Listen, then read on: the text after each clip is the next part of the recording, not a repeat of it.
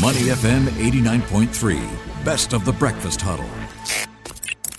The bigger picture, only on Money FM 89.3.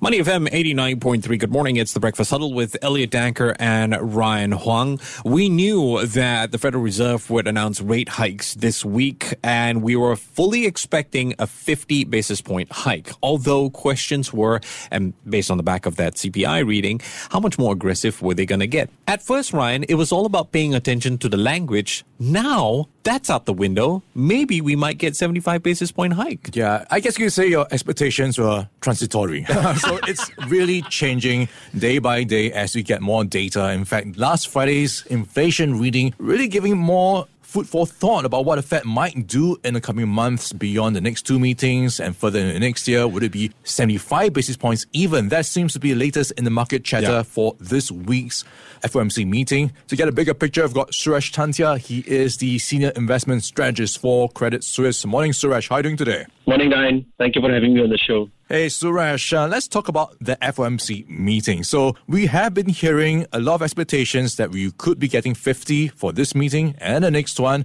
but it looks like we've got a couple of banks just moving towards 75, the likes of Barclays, BNY Mellon, Jefferies, JP Morgan Chase. Suresh, where are you leaning towards right now? Is that enough for you to move towards 75? I think for this meeting, Jay Powell has boxed himself into a corner.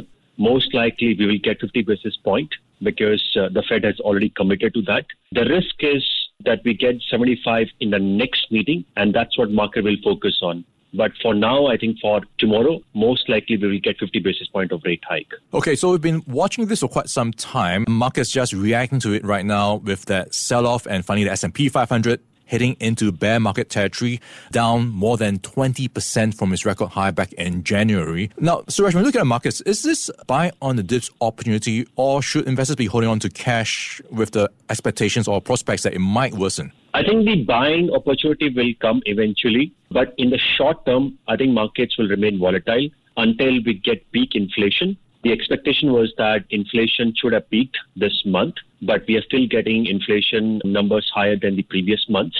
So market would like to see some of the uncertainty being lowered, especially on the inflation side, and bulk of the rate hikes from Fed behind us.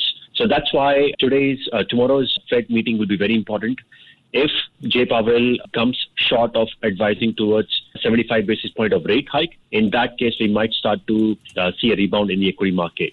But one point that I would like to share with the audience is that I don't think this is a time to sell and panic, because markets are already down 22% this year and positioning is extremely light. If we get any positive news flow or not expectations of 75 basis point rate hike from Fed, in that case, markets are likely to bounce back. So hold on to your position, and once we see some of the uncertainty being removed, then add on to your positions. Yeah, that's a good point, because we've been seeing markets under pressure for quite some time, and 20% a bear market is just a number. So something to chew on. Also, looking at what's been being digested in the markets recently has been all the talk around a potential recession. It might come next year, the next 2 years. So a lot of divided opinion over whether we could see a recession. And if you look at the yield curves, it has inverted again with the 2 and 10-year yields. Suresh, why expectations for a potential recession? Is there enough to worry? We are seeing a 15% probability of recession in the next 12 months.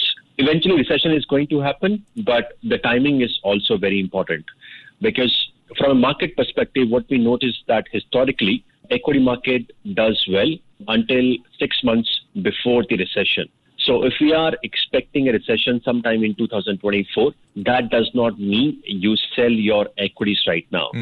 So eventually it's going to happen, but for the next 1 year, we still see 15% probability than what you will hear in the market. And Suresh, with this backdrop, with so much pressure in the markets, how do investors play defense right now? Where should they be going for safety? Yeah, I think some of the ideas that I can share with the audience and investors is that look at the defensive positioning. For example, in equities, healthcare stocks have been beaten down despite the fact that they tend to be more resilient during a slowdown. So valuations are very cheap, and even if economy slows down, their earnings are not going to contract. So that's one space to be. Then I would also advise to start accumulating bonds, because yields have gone up substantially higher. Now, the highest grade bonds, like investment grade bonds, are yielding more than 5%.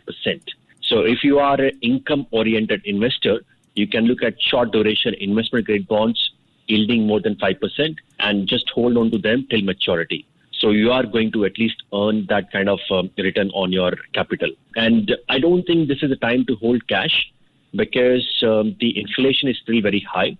So the cash is going to lose purchasing power. It makes a lot more sense to be in the market, whether it's equities or bonds, especially given the sell-off that we have seen in the last 5 months. So as you touch on those rising bond yields, that has helped to support the greenback to some extent. And we have in turn seen the yen weakening to a 24-year low. I'm just wondering, where does it end for the Japanese yen? How weak will it get before the government decides, no, it's too weak and it starts to intervene? Right now, we are seeing it around 135 versus the greenback. I think it's quite possible Japanese yen weakens a bit further given the interest rate differential. US 2-year yield is now 3.4%.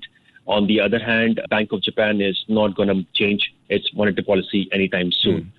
But the risk is that now we are seeing more verbal intervention coming from Bank of Japan and also from politicians. And the moment the Japanese authorities change its monetary policy or they let go of the 25 basis point of cap on the 10-year bond yield, in that case, Japanese yen could strengthen from here. That's why I would not advise investors to trade in the Japanese yen right now.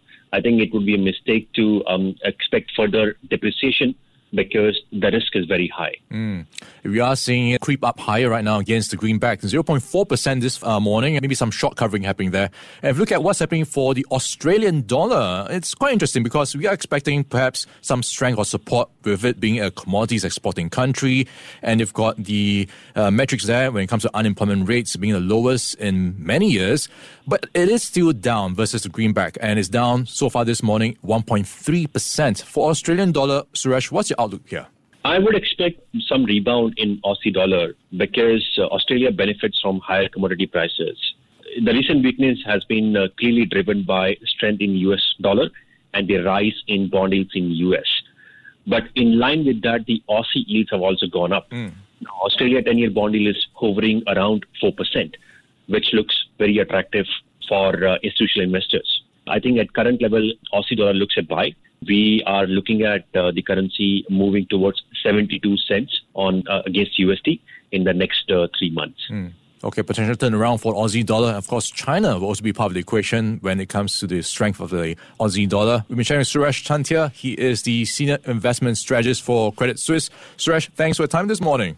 Thank you. Before acting on the information on Money FM, please consider if it's suitable for your own investment objectives, financial situation, and risk tolerance. To listen to more great interviews, download our podcasts at moneyfm893.sg or download our audio app. That's AWEDIO. Available on Google Play or the App Store.